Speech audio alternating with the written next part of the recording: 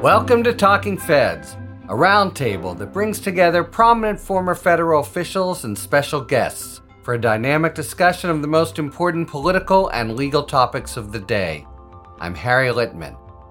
It was one of those weeks when the headlines exploded like a fireworks display, with a final roaring barrage on Friday. In the realm of Trump's legal challenges, it was a terrible week for the former president, with revelations of damaging likely testimony in the January 6th case from former Vice President Mike Pence and the Mar-a-Lago case from a lawyer counseling him on responding to a subpoena. Then on Friday, Trump's best legal hope of escaping trial was crippled by a decision from an appeals court rejecting his claim of immunity. The judge overseeing the January 6th prosecution quickly followed suit, rejecting Trump's similar challenge in that case. Though the looming question still remains, will these favorable developments be nullified if Trump manages to delay his legal reckonings until after the election? In Congress this week, the House of Representatives finally said enough to George Santos, who had become an albatross for Republicans, more than 100 of whom joined in to expel the inveterate fraudster. Santos now is facing serious and mounting federal criminal liability with no high office or congressional salary to shield him. And it didn't escape notice that while Republicans were removing Santos from their ranks, they were also swiftly progressing toward endorsing a presidential candidate with a comparable long record of fraud and dishonesty. This week in Congress, we also learned details of the deep involvement of Pennsylvania member Scott Perry with the Trump and company schemes to steal the election. Yet another reminder that to date, nobody in Congress has faced repercussions for their efforts in support of Trump's attempted coup. And the main focus in the country and the world continued to be on the Israel-Hamas war, where a 7-day cessation of hostilities that produced the return to Israel of over 100 hostages ended, and Israel resumed its military mission to uproot Hamas from Gaza. The resumption is certain to increase the already substantial pressure on Biden, posing the prospect of straining to the breaking point Israel's most important supporter and arguably the most critical figure in the war. To analyze these blockbuster developments and their implications for the angry, impassioned battles in the U.S. and around the world, we welcome a terrific roundtable of prominent guests. And they are Senator Heidi Heitkamp, the former senator of North Dakota, is now the director of the University of Chicago's Institute of Politics, a CNBC and ABC contributor, and the co-founder of the One Country Project, which helps Democrats reconnect with rural voters. She held a number of high-ranking positions in North Dakota state government before being elected in 2013 as North Dakota's first woman senator. Thank you so much for joining Talking Feds today, Senator Heitkamp. Thanks so much for having me. Carol Lee, the managing editor for Washington at NBC News, where she has worked since 2017. She has covered the White House for various organizations since 2008. And those organizations include the Wall Street Journal and Politico. Carol also recently served as the president of the White House Correspondents Association. Carol, thanks very much for returning to Talking Feds. Thank you. Glad to be here. And Charlie Sykes, the founder and editor-at-large of The Bulwark, where he hosts the Bulwark's daily podcast, writes the daily newsletter, Morning Shots, and as we were just discussing, fields multiple requests from people dying to be on his show. He is also the author of 9 books, most recently, How the Right Lost Its Mind. Charlie, thanks as always for joining us. Thank you. All right, some big news today, you could say. Let's cover, a chunk of Trump, and then I'm always happy to depart from those topics, and lots happened in Congress, and so much has happened around the world and in Israel that I'd like to take that up as well. So, starting in Trump land, the Federal Appeals Court in Washington just this morning rejected Trump's motion to dismiss the civil lawsuit against him linked to the January 6, 2021 riot based on his immunity argument. Okay, it's a civil case brought by a couple officers who were hurt in the melee, but would you expect it to have an effect on Trump's efforts in the criminal side where he's making immunity arguments as well? I thought about this, how overwhelming it must be for Trump and his lawyers to be fighting a multi-front legal war. And it just got worse today, in part because the DC Circuit decision was unanimous. It's not likely going to be reversed en banc, although I think he will try. And now the correlation between this effort and the criminal action that's being pursued by Smith, I think creates real hazard for Donald Trump. And then think about this. These plaintiffs led the effort. They took it to court. But think of all the people who were damaged on January 6th. If there's culpability, even if a small amount of culpability, the damages could be overwhelming. And so this just adds to the legal trouble.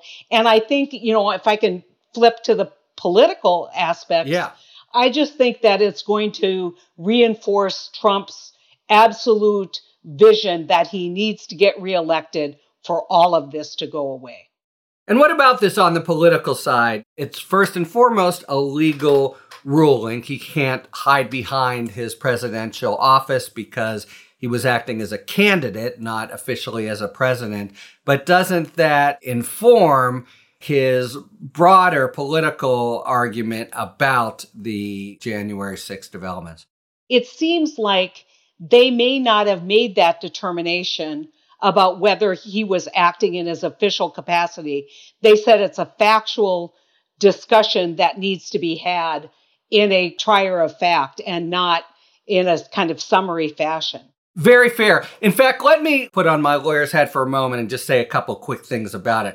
As the senator says, so 3 judges, one a George W. Bush appointee, one a Trump appointee, one an Obama appointee, the chief judge. All 3 wrote opinions. The Obama appointee for the court, but they all endorsed a view on the law. And Senator properly points out they need more facts to see how the standard applies. But they did all endorse a view that stated a kind of bright line between a president acting as a political candidate versus someone acting in official capacity. And they talked about context mattering, a State of the Union versus a political rally. And while I agree, he'll be able to develop the facts. And this civil suit really is now going to kind of go away from our view. They'll work on this for maybe years, but it does come home to the criminal case because at least that part of the criminal case that focuses on January 6th itself, they'll have to decide on the facts. But it does seem to me that that distinction is very much in play. Was he an official president there, or was he acting to reelect himself? What I was going to say was,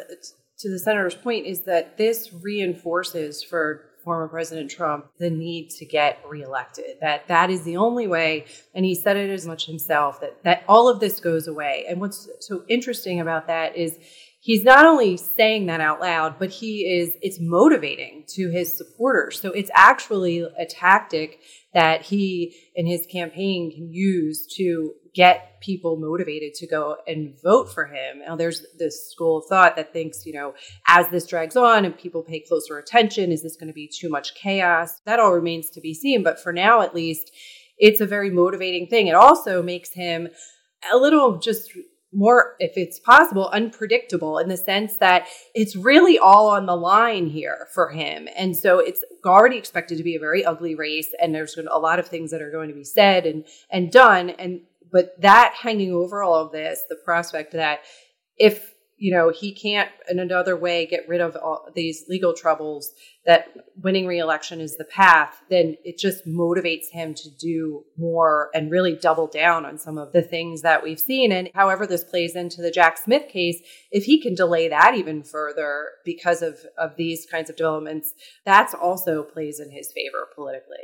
Are you saying that it actually could serve as a motivating force for his base on the argument of, guys, look at me, I and all of you now are really in trouble here. You've got to come out and make this go away? Absolutely. Look what the Biden Justice Department has done to me. Look at all of these people who are out to get me. I mean, it's all of the arguments that he's already made and has been making for years now, but it's adding that extra element of, here's how we stop them. You need to get out. You need to vote. Tell everybody to vote. Get your friends to vote. Like all of that, it really stirs it up. It's the, I'm your martyr. You need to protect me. And I'll protect you, as it were. I agree with all of that, but also it makes him even more dangerous than he was before because it makes him desperate.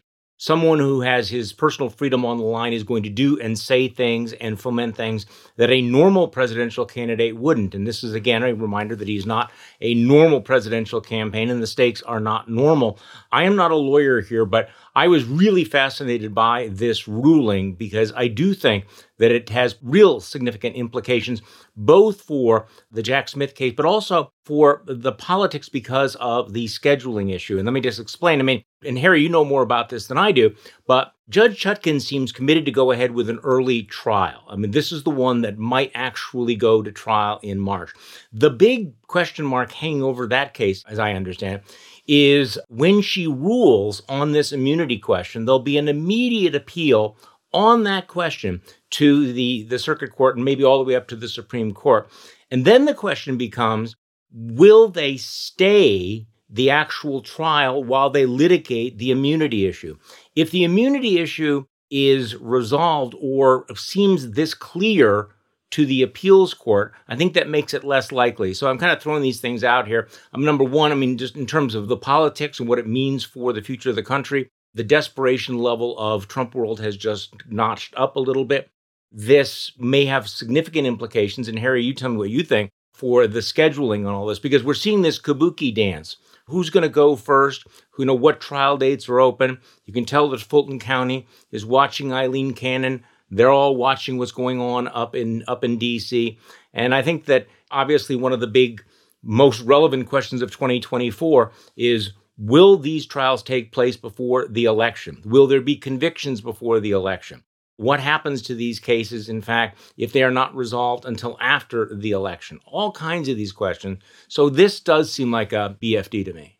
It's a really, really important and trenchant point. And let me talk about on the legal frame. First, I totally agree with all three of you. He's now like a wounded bull in the arena with, fume from the nostrils, all the more desperate. On the timing, which is everything, you're right. So there are all these pretrial motions he's filing everywhere. Immunity is special because immunity is a right not to stand trial. So if it's decided against you, you can normally appeal it immediately, whereas everything else, you have to wait for a conviction. Now here, Judge Chutkan, he's made his big immunity motion, and unlike most of his trash, throw against the wall, see what sticks, it's a decent motion. And it's been pending with Judge Chutkan, whom I think has been awaiting just this decision, and we can expect her to issue an opinion denying immunity quickly. Then he will appeal, but I actually think this is a sign that the court, again, George W. Bush appointee, Trump appointee, Obama appointee, overall, the law has been laid down here. The lines have been drawn, and I think they'll make quick work of it and actually decide it on the merits. So the question of a stay will then be, what does the Supreme Court do? Do they take up the motion, and while they do, stay things?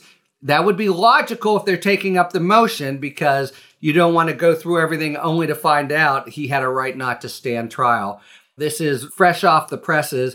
And my speculation, I have thought about this before, is they don't do that. But if they do, and I think we are talking about a couple months from now, It is equivalent to totally inserting themselves into the middle of the presidential election. I think the fact that, as you mentioned, Senator, a Trump appointee joins, has his own opinion, makes it less likely. But that will be the big wild card. But on not just the merits, but on timing and delay, it's a really bad day for Trump because it augurs at least the distinct possibility that this one trial will not only start, because Fulton County might start, but start and be finished, and there be a judgment before the election. Yeah, I want to add something to this because I recently chaired a panel with Ty Cobb and a number of legal scholars on where is Trump's head and what is he most afraid of. And their argument was he's most afraid of civil liability. He really thinks he can beat the reasonable doubt standard. The standard of proof is different in civil cases than it is in criminal cases. And he also is really protective of his money.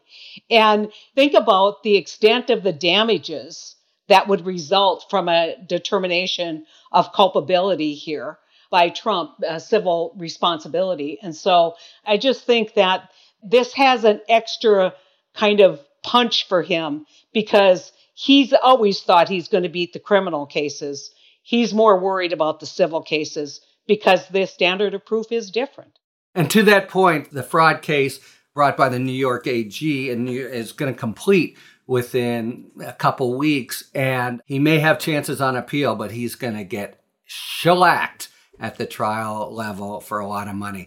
All right, huge development, but I do want to canvass others. So a couple big evidentiary points, and I want to start with Mike Pence, which I think is both big and very interesting. We learn of these details that Pence actually decided not to preside at the January 6th certification, as apparently Trump had been urging him to do until his son, put steel back in his spine by saying, "Dad, you took an oath."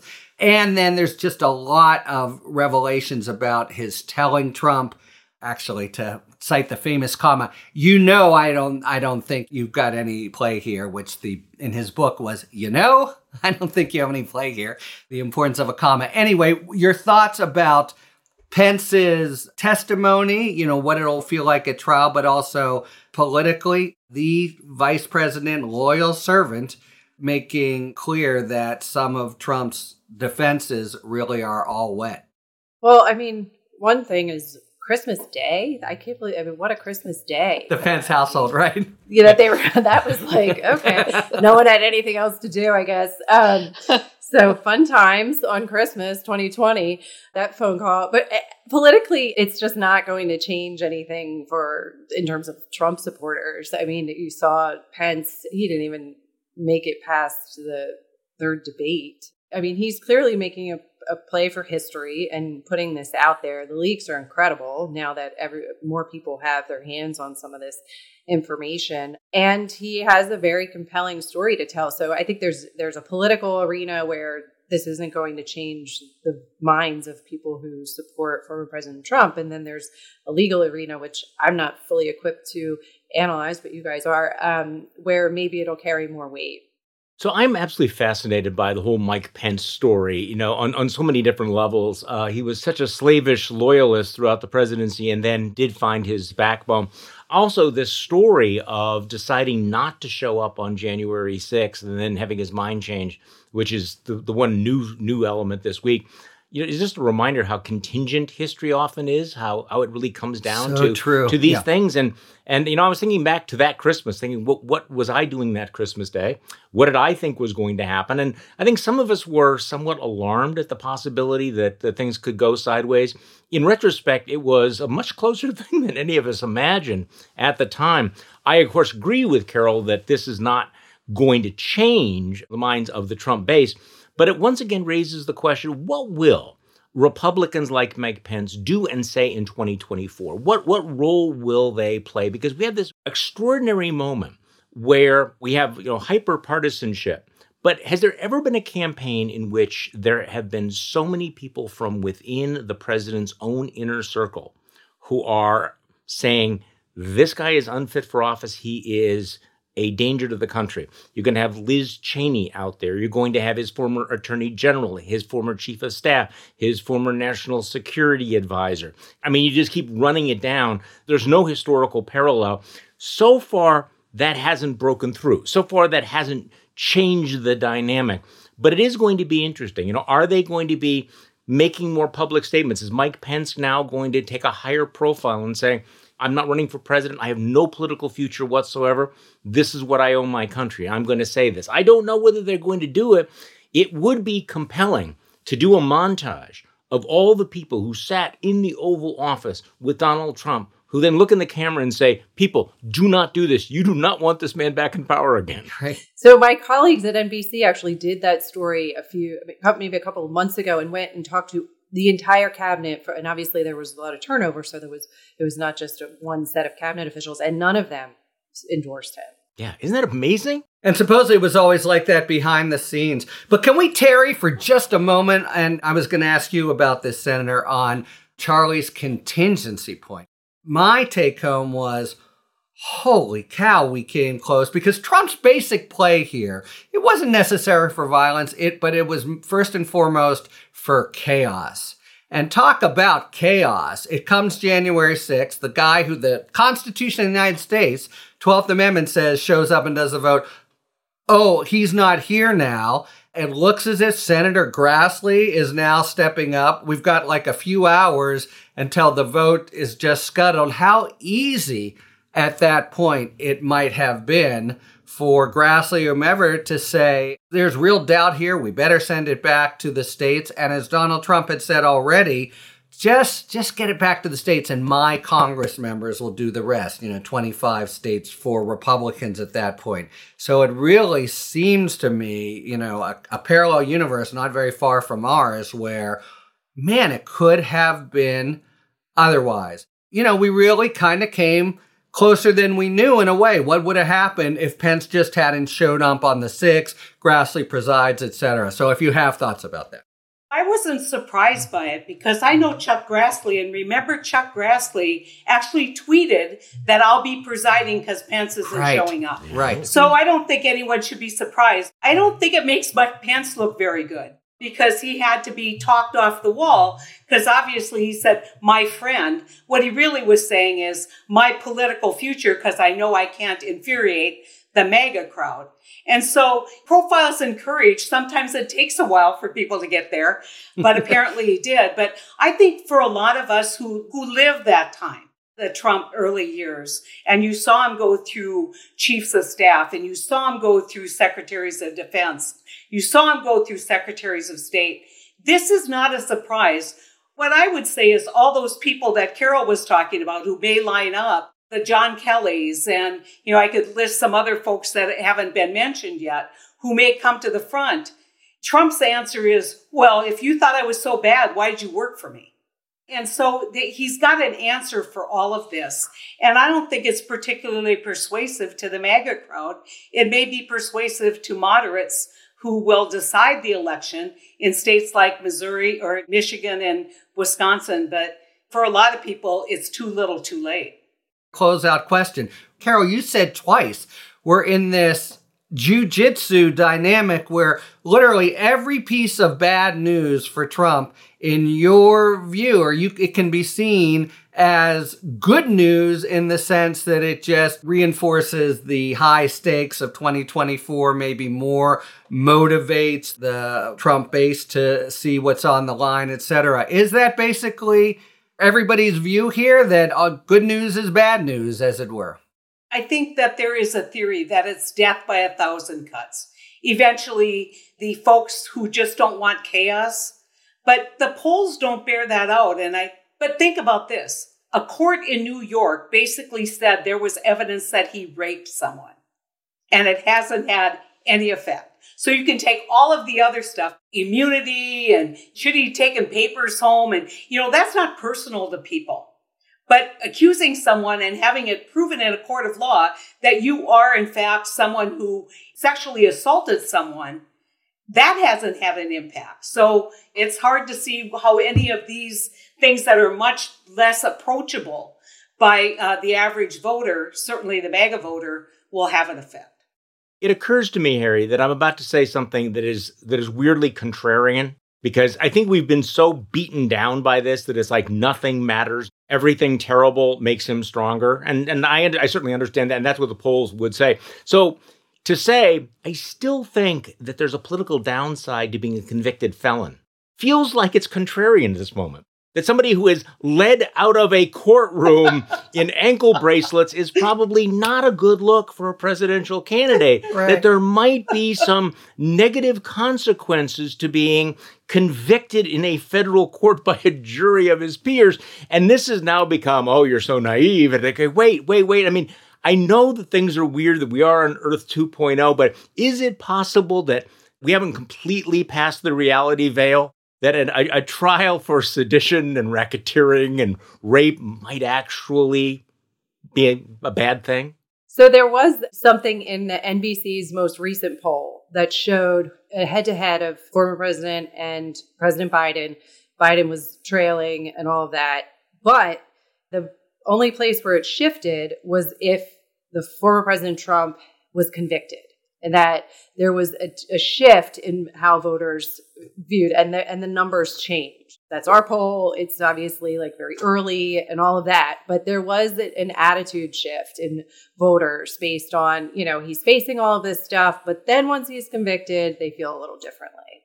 Remember, it's a guy who's never been above 50%, and there are really two kinds of Trump supporters. There's the absolute hardcore MAGAites whom we're all positing. The worse it gets for him, the stronger their appeal. But there is 10% of his 46% or whatever that might be persuadable, if only on the theory of, can we just get past this? And it wouldn't take that many to peel off. But what a remarkable sort of political dynamic we're in. It seems to me, starting from Access Hollywood, people on the other side have seen, oh, well, now he's done. Oh, well, now he's done.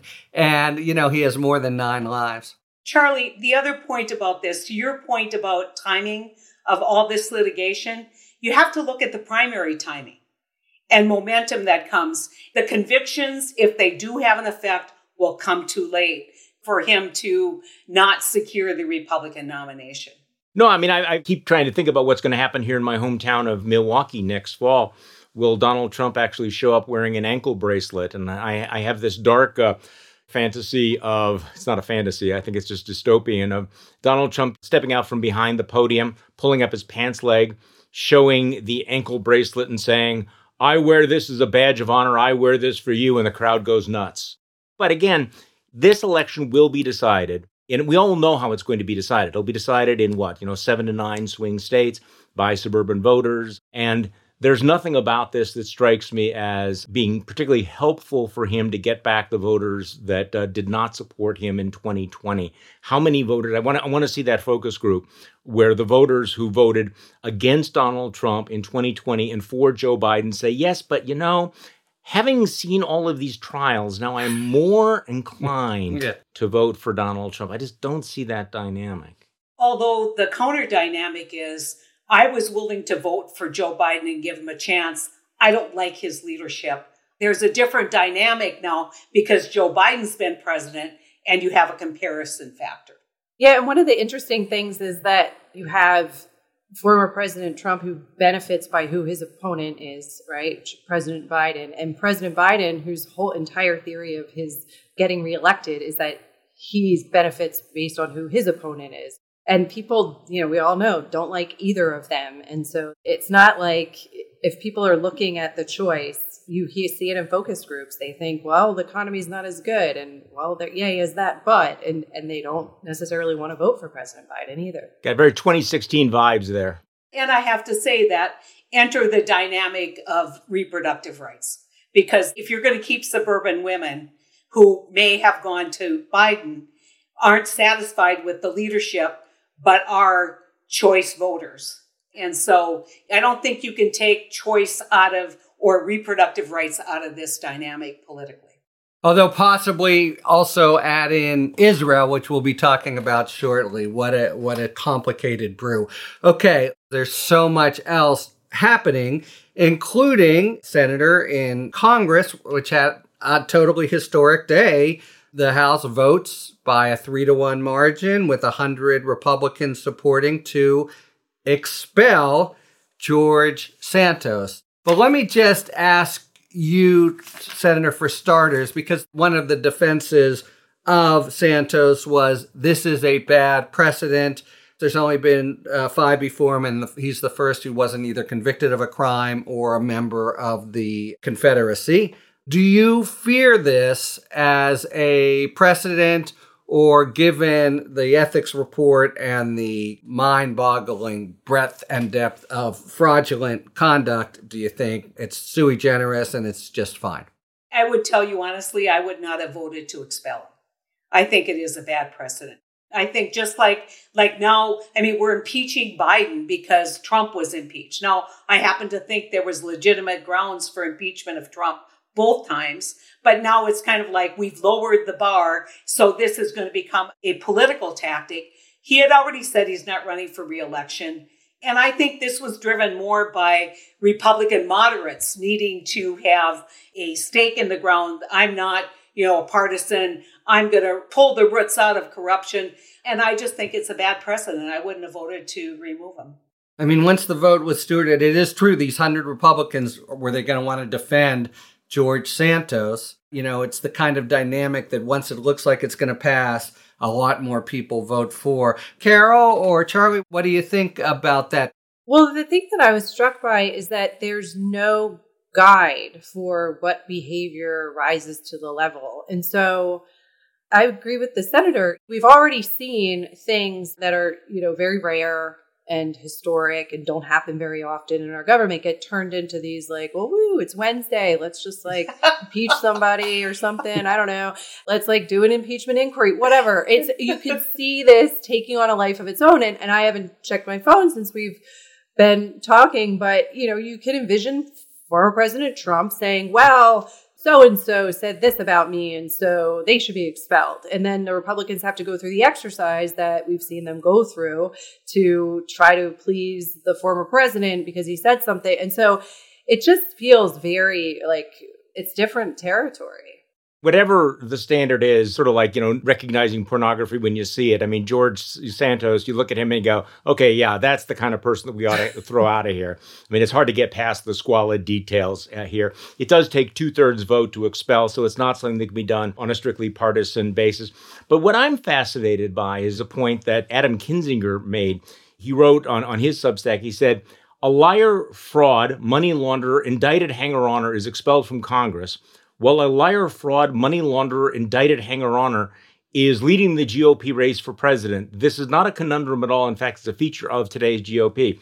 So here you have Republicans saying, okay, yeah, we can't have a total crook and a liar like George Santos, in our midst. And yet each and every one of them is going to turn around and support Donald Trump for the presidency. I mean, it's one of those interesting moments. So you compare, George Santos is thrown out of Congress, facing 23 indictments. Is that right? 23 indictments? 23 counts, yeah. Which may now increase. The Ethics Committee was yet new stuff. Yeah. Well, and there's Donald Trump with 91 felony counts. Right, and exactly. The same people who are saying, yeah, this is completely disqualifying, are like, yeah, we can't hold Donald Trump to that. So that was an interesting moment. It was also an interesting moment watching the entire Republican House leadership vote to keep George Santos in office. I figured they were triangulating all of this, but it was an ugly moment. It narrows the Republican majority. This is like a side note, but we keep thinking well, are they going to get their act together, the Republicans? Are they going to become less dysfunctional? I mean, what if Kevin McCarthy now chooses at this moment to say, I am so bitter. F all you guys. I'm also quitting Congress before Christmas. I don't know what the math is right now, but suddenly Mike Johnson's majority becomes really, really narrow here. I suppose they dodge a bullet by taking a little bit of the clown show out, but they are nowhere close to, closing the circus that we're going to see over the next year and a half. Yeah, can I ask you guys to take this up just from the raw politics of Mike Johnson? He staked his claim. He lost this one. He's already inspired the ire of the apparently all-powerful MAGA right. And as Charlie says, just the numbers, it's one fewer for him. How are things looking for him after today? Well, one of the things that he did was he said he wasn't going to vote to expel, but he told his members that they should vote however they felt their conscience should let them vote. This was a big deal, obviously, but this really significant tests are going to be in January and in February when he has to thread these needles that none of his predecessors have easily thread when it comes to spending, keeping the government open, and all of those things. The other thing we're going to see politically is a very expensive, very hard-fought special election that could give some preview of what the dynamics and battle lines are going to be in 2024 in New York for his seat. And people are going to spend a lot of money. There's going to be a lot of candidates. And that's something that we will see. I think the governor has 10 days to set a date, and then it's like 78 to 80 days. After that, the election has to be held. And so that's going to happen in the middle of all of that. And so there's a lot here politically. And for the speaker, he's had this honeymoon, and that seems to be eroding a little bit day by day. And it's really going to be, once everybody gets through the holiday cheer, it's going to be really hard for him. I envision that he has like the scales in his office, and he puts one on the side of the right, and then says, "Oh, now I need to keep the moderates happy, so we're going to hold a vote on expulsion of Santos. But now I need to put something over here, so we're going to allow the impeachment inquiry into Biden to go forward." And so I think he understands and intuitively this balancing act, but I think it's a house of cards. I mean, I think this is going to crumble, and it's going to crumble, as Carol said, when the rubber meets the road, which is on budget decisions. Yeah, at least he does seem to be wanting to calibrate in a way McCarthy often shied away from. Let's keep it in the House. So Representative Scott Perry, we had a bizarre, legally speaking, look at text on his phone that he's been trying to protect on the ground of speech and debate, where it was unsealed, and then 4 hours later it was resealed. But, that's very late. That's dinosaur time in today's social media world. So we saw it, and he is completely in the thick of it in one aspect of the alleged criminal conduct, the one involving Jeff Clark and the DOJ. I just want to get your thoughts, picking up on what you had said, Charlie, and everyone. There's this whole big fraternity of members of Congress who were really deeply involved in the machinations leading up to January 6th, who so far have kind of gotten away scot-free. Do you see the day of reckoning coming for them, or just too much there and it'll just be, eventually just swept under the carpet of history? I'm thinking it probably is going to get it swept under the rug because, the pattern is full. My darker suspicion is that Scott Perry is going to end up being Deputy Attorney General in the next Trump presidency. This is one of the things that keeps striking me as you look at some of these people. What happened to your contrarian views, Charlie? I'm writing it down. Scott Perry, Deputy Attorney. Yeah. He could end up as Secretary of State. I don't know. Also deputy, huh? Yeah, I was going to say, he's at least earned the top job. Oh, you don't think Jim Jordan? All right, anyways, go ahead. Jim Jordan didn't pass the bar exam, so. Yeah, but you read Robert Kagan's piece in the Washington Post. Yes, everyone's talking about that, by the way. But the Axios report, they have the vetting materials that they're already using for the next Trump term. And it's very clear that actual qualifications or expertise or experience are not particularly valuable. What they're looking for is people who have been thoroughly red-pilled, who watch and listen to Tucker Carlson and are true believers. And this is the other thing, kind of I think an underappreciated thing, because we keep focusing on Donald Trump, but a lot of these characters, these fringe nutty characters, that pop up in January 6th, were kept on the fringes. But they're going to be in the center. They're going to be in the room if there's another Trump presidency. These are the kinds of people who are not going to tell the president what he cannot do. They're not going to tell the president no. And I think this is something that people really ought to understand, that don't ignore the people who are there, the people that you would normally think of as the residents of the fever swamp that we used to in the before times kind of roll our eyes and decide not to pay too much attention to.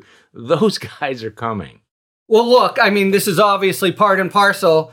I said we were done with him, gosh darn it, but look what he said he will do to the DOJ. But I do want to contradict Charlie maybe just a little bit. I think that if the special counsel saw that a crime was committed, he may not limit himself just to the current indicted. And so I think it just depends on where the evidence leads. If it is tangential to the broader claim, I think it's not something he's going to touch. But if there's a smoking gun there, and I don't think we know what Smith knows. And so I'd leave that door open for potential indictments of sitting members of Congress. Well, I hope you're right. Let me make a prosecutor's point. In the summer of 2022, they served a subpoena on his phone. That is not a move the DOJ takes lightly. It involves a lot of procedural sign-offs. And now, once this evidence comes to them, if it's smoking, they won't ignore it. Again, subject to the proviso of which Charlie Sykes shows up next November, because we can imagine that he would just fire Jack Smith to general huzzas from his supporters. I'll just say again, from my vantage point of DOJ, this is a long investigation. They are still looking for some of the 1,000+ folks from January 6th themselves, the actual marauders. And assuming that Biden wins, even if Trump is convicted, to me, they're not closing up shop. It might not be with Smith, but there's a lot to play out here.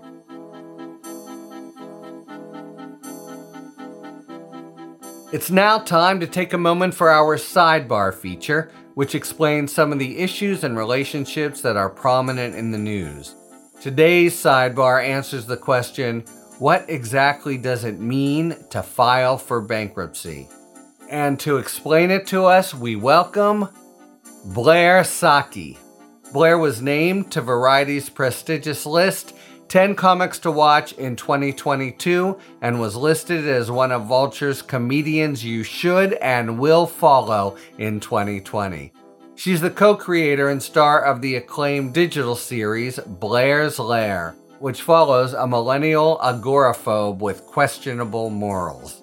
In addition to stand-up and acting, Blair can currently be heard voicing characters in several animations, including the Aqua Teen Hunger Force movie, Adult Swim's Hot Future, Netflix's Q-Force, Comedy Central's Fairview, and FXX's Good Morning Pickles.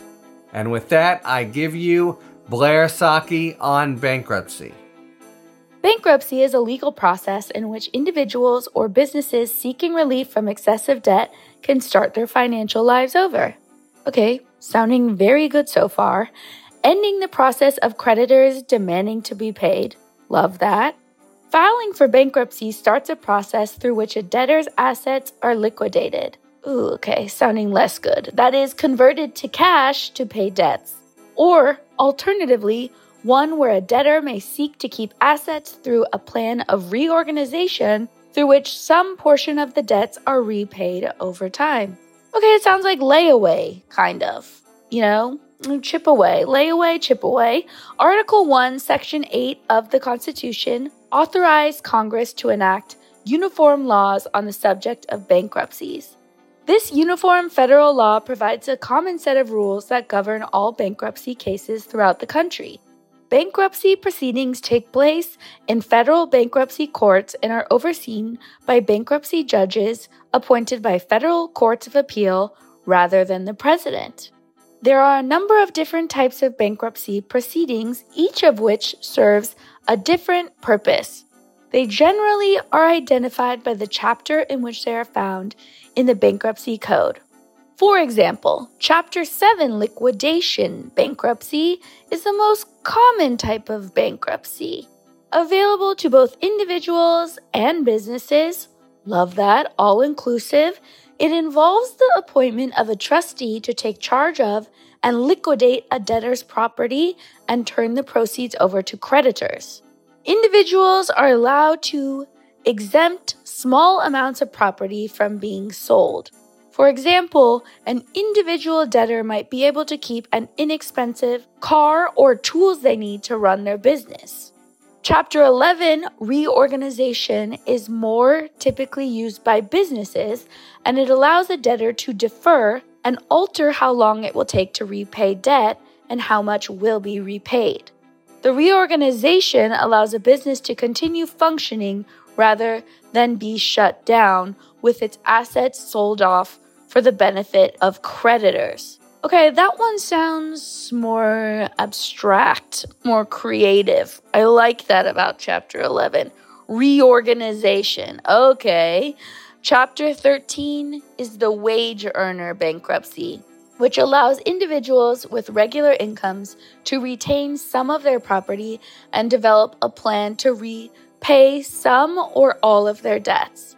It is simpler than Chapter 11, available only to individuals and, at present, only available to individuals who have less than $2,750,000 in debt. Okay, so unless you're super rich, you can do this one. This sounds nice. Love that they are providing so many different options. It's great. It's like a menu for bankruptcy. Who knew? Although bankruptcy can provide a fresh start, there are long-lasting negative consequences to filing. For example, credit agencies may report a bankruptcy for as long as 10 years, and credit scores will be impacted as a result. And bankruptcy does not necessarily wipe the slate clean. Certain debts cannot be discharged through the process, including child support, alimony, most taxes, most student loans, and court fines. For Talking Feds, I'm Blair Saki. Thank you very much to Blair Saki for explaining bankruptcy. Blair's First Hour special, Live from the Big Dog, is out now on Live Nation's live entertainment streamer, Veeps.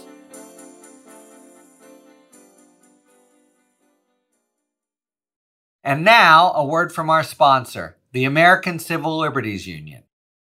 Hi, I'm Maribel Hernandez Rivera, a Deputy National Political Director at the ACLU. The promise of America is to serve as a beacon of hope and freedom for people fleeing persecution, violence, war, and human rights violations around the world.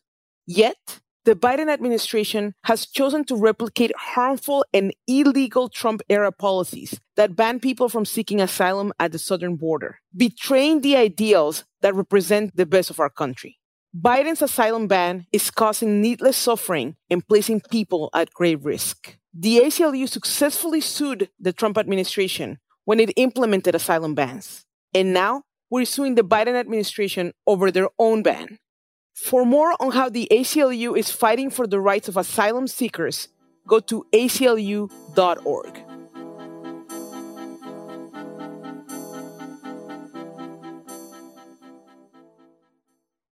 All right, it is now time for a spirited debate brought to you by our sponsor, Total Wine and More.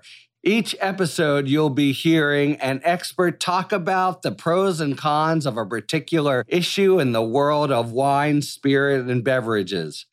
Thank you, Harry. In today's spirited debate, we look at 3 different techniques for making rosé wine to see if there's truly a best way to rosé. First, rosé is a type of wine that's actually produced quite similarly to reds, but the fermentation time of the grape is reduced, giving rosé its signature pink color. The first technique for making rosé is the skin contact method, in which black-skinned grapes such as Pinot Noir are crushed but allowed to remain in contact with the juice for a short period of time.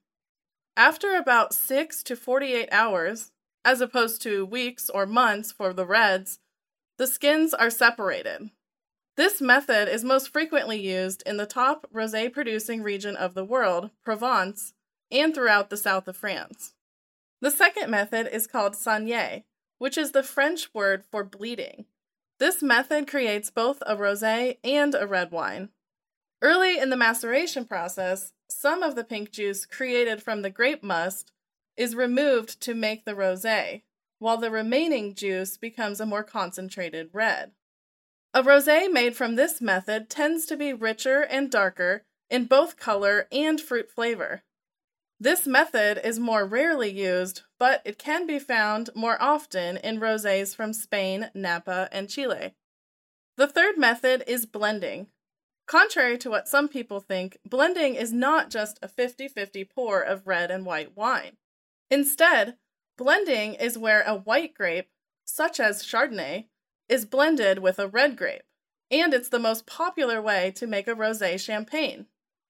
Although popular in Champagne, this method is used in still rosés as well. In fact, some winemakers in Provence choose to blend small percentages of white grape varieties into their rosés. It's not always obvious or easy to know which method was used to make a particular rosé, but the expert guides at Total Wine & More can help you navigate our wondrous selection to find a rosé that makes your day. So find what you love and love what you find, only at Total Wine & More. Cheers! Thanks to our friends at Total Wine & More for today's A Spirited Debate. One more huge headline this morning comes from the Middle East, with the cessation of hostilities having ended and Israel resuming the attack. We haven't generally, it's a little bit out of the Talking Fed strike zone, but it's just been the biggest story for several weeks, and especially because you're here, Carol, and you've done some really valuable reporting. I did want to canvass the crowd on this for a few minutes. And I want to focus in on a really good story you did that has to do with Biden and just whether now that there will be presumably a redoubling of opposition to Israel's military action or louder voices saying there should be a ceasefire. Obviously, that's not what Israel wants. And so far, Biden, I think you put it really well, has, the argument that failed for him when he was vice president, he's now the president, of keeping Israel, in this case Netanyahu, not an unblemished character, close, now falls under tremendous pressure. So I wonder if you could just speak to what you see as the overall situation involving Biden and Israel and the now resumption of hostilities. Well, the resumption of hostilities is a real big disappointment to the White House. They worked really hard to try to get the pause extended. That obviously didn't work. But what we've seen and what we wrote about this week is this is a policy, what you're seeing coming out of this Biden administration, that is run by one person, and that is Joe Biden. And it is based on beliefs that he has had for decades. And one of the things that my colleague Courtney Cubie and I were, when we were asking people about what's been going on behind the scenes, what's the president saying, this and that, is that we were told in those early weeks, this was when everybody was praising his hug Israel close strategy. They loved his speeches before it really turned. And everyone was calling on him, including members of his own party, to have a ceasefire. He was saying privately, like, oh, look, President Obama, he calls him Barack and his staff, they said I was wrong in 2014 when I said the way to deal with Israel, because 2014, that was another instance where Israel and Gaza were at war. I said hug Israel close. The President Obama didn't do that, so he had no influence. And I was right then, and I was right now. And he also brought up in private this quote from former Defense Secretary Robert Gates, where he said Joe Biden had been wrong on every foreign policy issue for going back 4 decades or something like that. And one scene in our story is how the president is talking with aides about Israel, and he turns to one and he slaps him on the arm and says, like, who's wrong now? And, he really just believes that this is what to do. And that was early days. Now he's tempered that a little bit. He's not saying those kinds of things privately now, we're told, but he still very much believes that this is the approach. The pause was reinforcing of that. Getting out hostages was reinforcing of his views. And he's out there on a limb. He's out on a limb a little bit more than some of his staff, and certainly with a lot of members of his party. And it's one instance in talking to progressive Democrats, they're like, he's bent on a lot of stuff that we've pressured him on, and when it comes to things that he's dug in on, in this, he will not. He's not bending so far. I saw nodding heads. I want to get to you in a second. But just I wanted to point out, I had a one-on-one with Michael Oren, former ambassador to the U.S. from Israel. And he put it, I think maybe we should drop it right here. It's 30 seconds. It was, I thought, very memorable and newsworthy. He said, Biden is crucifying himself on a very large cross. And we are that cross. Joe Biden, what he used to tell me, because I spent a significant amount of time with him, he used to always quote his father. And his father used to say to him, never crucify yourself on a small cross. He is crucifying himself on a very large cross. And that crosses us. And we have to appreciate that. We have to try to help him to help us as much as we can. We can't agree to an open-ended ceasefire. I don't know if he even wants that. But he's really crucifying himself here. And it's something that historians will write about. I'll write about it. I have never seen anything. I've been in U.S.-Israel relationships, I don't know how to tell you long, as a practitioner, as an historian, for 50 years. And I've never seen anything like this. This very strong instinctual support from way back for Israel. Knowing Biden, as people do, what do you think underlies it? Is it just a true independent moral sense of right and wrong? I think he definitely believes that Israel is a critical ally in the Mideast. That is the world he grew up in. He grew up in a world where the Democratic Party was fighting for the state of Israel and the Republican Party was sitting off to the side. That's changed with the evangelical quota here. But now the Democratic Party has this interesting dynamic between AIPAC and J Street. And young voters, right? Mm-hmm. Right. Set aside young voters, even within the Jewish community, which is a huge giving block to the Democratic Party. I mean, take a look at the percentage of large donations to the Democratic Party that come from Jewish people, Americans, and you will see an interesting dynamic. And certainly J Street believes that AIPAC was too pro-Netanyahu. He's been the dividing feature. Netanyahu has been the entity, the person who has divided the American Jewish community, in my opinion. And now you have the emergence of J Street, who has been much more pro-two-state solution.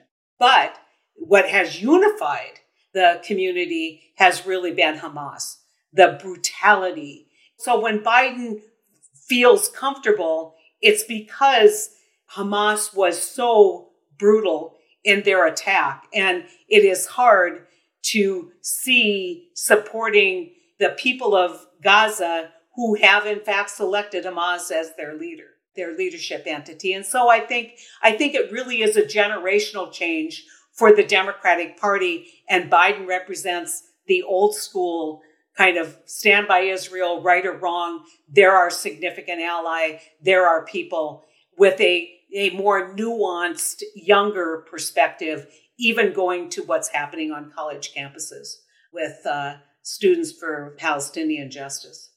Two-part question for everyone, but let me start with you, Charlie, and this will be our closeout. What are the current politics for Biden, including the apparent strong opposition to his policies from young people? And do you foresee a situation? I mean, Carol basically suggested, if I understood it rightly, that he expects this. They might have liked a somewhat longer cessation, but the fact that they're going back and continuing this military objective of dismantling Hamas, Biden's not going to oppose. So that's the question. Besides the political analysis, do you see a tangible prospect for Biden holding Israel not so close as he has to date? I wish I could see a best case scenario for Joe Biden. I think there's a couple of problems that are, first, let's talk about the domestic politics. I think the fracturing of the Democratic coalition is real. I think it's very, very dangerous. It's very, very emotional. And I think it's going to last for a long time. I think that you see this among many liberal Jews who are looking at their former progressive allies and going, really, seriously? I mean, you are willing to make these kinds of rationalizations or what sounds like a defense of Hamas. That is a real division, and there's some real anger at Joe Biden for being a staunch supporter of Israel. You've also pointed out the dilemma of being a staunch supporter of Israel when it's being led by Benjamin Netanyahu, who is in so many ways such a deplorable figure and has failed so miserably in doing the one job that he had, which was to protect the Israeli people. And you go back before October 7th, and don't forget how bitterly divided Israeli society was by the radical policies of Benjamin Netanyahu, and that you had people in the military and the defense forces and security forces who were warning at that time, this is making Israel more vulnerable. This is making the situation more dangerous. Now we learned from the New York Times that Israeli officials actually had the memo, the detailed battle plans, and they failed to do anything about it. They thought, no way Hamas pulls that off. Right. Amazing. So it is one thing for Joe Biden to be a staunch supporter of Israel. It is something very different to hug Benjamin Netanyahu, who is a dangerous and divisive figure. So I think those are the two things that I'm going to be watching here. Look, I mean, this is a massive human tragedy on so many different levels. I hope that the Biden administration does not go squishy on this particular issue, because there are some issues you can finesse and there are some issues you can't finesse. You cannot finesse the continued existence of Hamas. There is no compromise with Hamas. There is no coexistence with Hamas. Hamas is ISIS, or perhaps even worse than ISIS. And, we made the decision with our Iraqi allies that ISIS needed to be eliminated at horrendous cost. And there wasn't this kind of political division surrounding the destruction of ISIS. But it's hard to see how this ends in any positive way without the destruction of Hamas. The one thing I would add is when it comes to Prime Minister Netanyahu, according to my own reporting, is that the president is not sold on him. He's very frustrated with him privately and just feels like now is not the time to deal with that problem. But where things and where the president could start, loosening his hug around Israel, where that may happen is in when you get to the post-war Gaza. That's where the disagreements are just so big between the Israeli government and the Biden administration. And so how they figure that out, that it remains to be seen. I mean, we've seen the White House and the president and the Secretary of State sort of moderate the way they talk about Israel. And we heard the Secretary of State saying he got commitments that they weren't going to go in really hard in the South in Gaza. That's a little different than where they were in the beginning, but policy-wise, there's not a change. But when you get to that post-war Gaza discussion, you're really going to see a big divide. Well, and you have to say, when do you declare victory against Hamas? What does victory against Hamas look like? Is it so entrenched and embedded in Gaza? Where are you going to draw the line? And I think that as the story progresses that Charlie was talking about, what did they know when? And clearly a story like this should weaken Netanyahu domestically, that he did not do the one thing he promised the Israeli people that he would do, which is keep them safe. What does that mean? Will America have more influence in a weakened domestic Netanyahu than we do right now? And so these are all the moving parts. And in the meantime, you have generational perspective on this, that as we look at the need to, as Democrats, to drive young voters out to vote, well, this basically put a cold blanket on enthusiasm of young voters. And so it has domestic implications for us, domestic implications for Israel, but no one, absolutely no one, should say that Hamas was freedom fighting or doing anything other than raining down terror on innocent people. Great questions and points all, and there are dozens more where they came from, but we are out of time. Just have a minute or two for our final feature. Kind of odd to even move to levity if you consider it, but we take a question from a listener and we all have to answer it in 5 words or fewer. Today's question is, as Stephen Colbert and others have been saying, who is Mike Johnson, the speaker third in line for the presidency, in 5 words or fewer? Could I ask you to start, Carol? I will start. It's going to be lame. Speaker of the House. With a word left over. All right. There's an official NBC bold journalistic view. Very bold. All right. Very bold. Yeah. Well, I'm tempted to say Jim Jordan in drag, but I think it's turning out to be worse. I think it is Alex Jones in sheep's clothing. Wow. So good. Oh, Senator, I don't envy you. Well, I'm not going to be nearly as clever. I think he's an unknown political leader. Very good. I think all that's true, but man, the more you learn about his religious views, they're really kind of astonishing, even in today's Republican Party. So I'm going to go religious absolutist dressed as accountant. And that's all the time we have for this episode. Thank you so much to Senator Heitkamp, Carol, and Charlie. And thank you so much, listeners, for tuning in to Talking Feds. If you like what you've heard, please tell a friend to subscribe to us on Apple Podcasts or wherever they get their podcasts.